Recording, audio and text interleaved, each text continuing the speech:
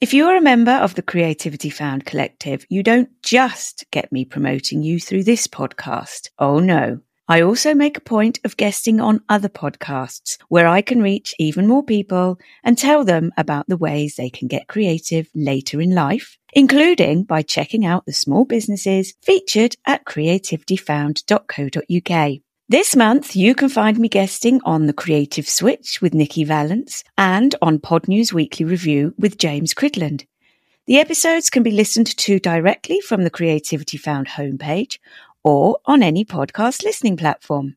And if you want your small business to be a part of the Creativity Found community, with a dedicated page on the website, monthly online meetups with the rest of the gang, and the subsidiary benefits of my own promotional work, join the collective for just £5.99 a month. Simply visit creativityfound.co.uk/join us, or there's a handy link in the show notes.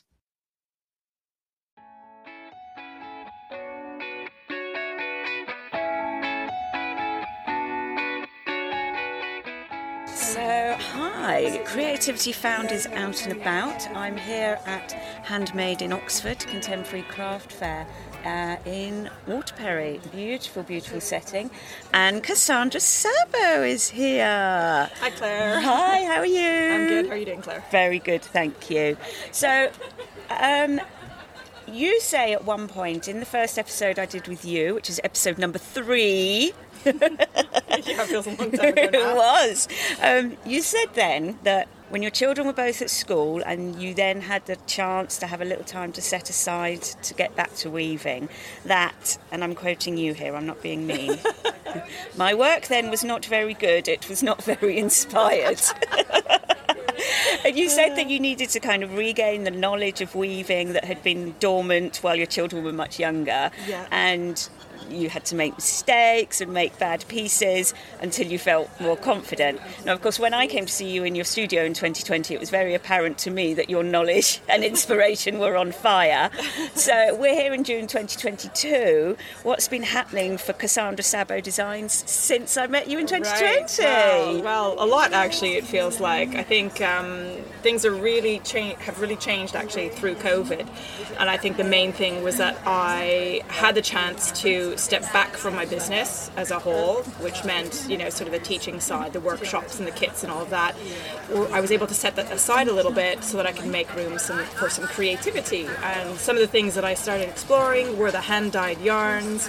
I went also to explore more about how to use my waste yarns, because in my bigger projects I tend to create some waste, and those waste fibers aren't really waste. I was able to learn to hand spin them into new yarns, which I am now introducing into my hand woven. So I think some of my big goals that I had sort of had at the back of my mind about 5 years ago, I managed to realize over the course of these last 2 years. And my work is definitely more inspired. I think I needed to go back and learn some new craft skills. I also focused a bit more on my macrame skills, knotting and different things like that, so that I'm now bringing those back into my new craft work and my new hand woven designs, which has really, you know, inspired me, like got the fire back, as you say.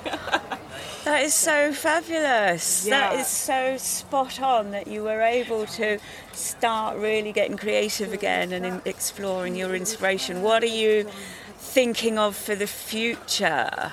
So I want to continue exploring more fiber crafts. I think there's a lot of, not just fiber crafts, but I would say probably materials. I think I am still working with the same materials I have been for a few years now. They still have longevity and I'm still enjoying it, but I think I want to try and push it a little bit further by exploring more of the design elements that come from hand weaving. So like the structure and the patterning that you can create from that. So I'm kind of hoping to move in a direction that's, you know, for me, again, pushing the boundaries for me, seeing what those materials can do in a new sort of setup for weaving, and then see where it takes me. Oh God, that is all just so exciting. I'm going to have to keep coming back and back and back.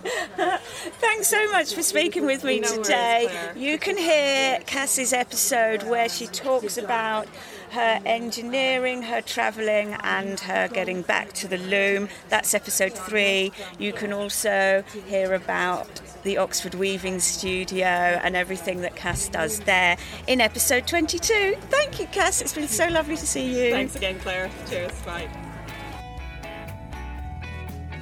Thanks so much for listening to Creativity Found. If your podcast app has the facility, please leave a rating and review to help other people find us. On Instagram and Facebook, follow @CreativityFound Podcast, and on Pinterest, look for @CreativityFound. And finally, don't forget to check out creativityfound.co.uk, the website connecting adults who want to find a creative outlet with the artists and crafters who can help them tap into their creativity.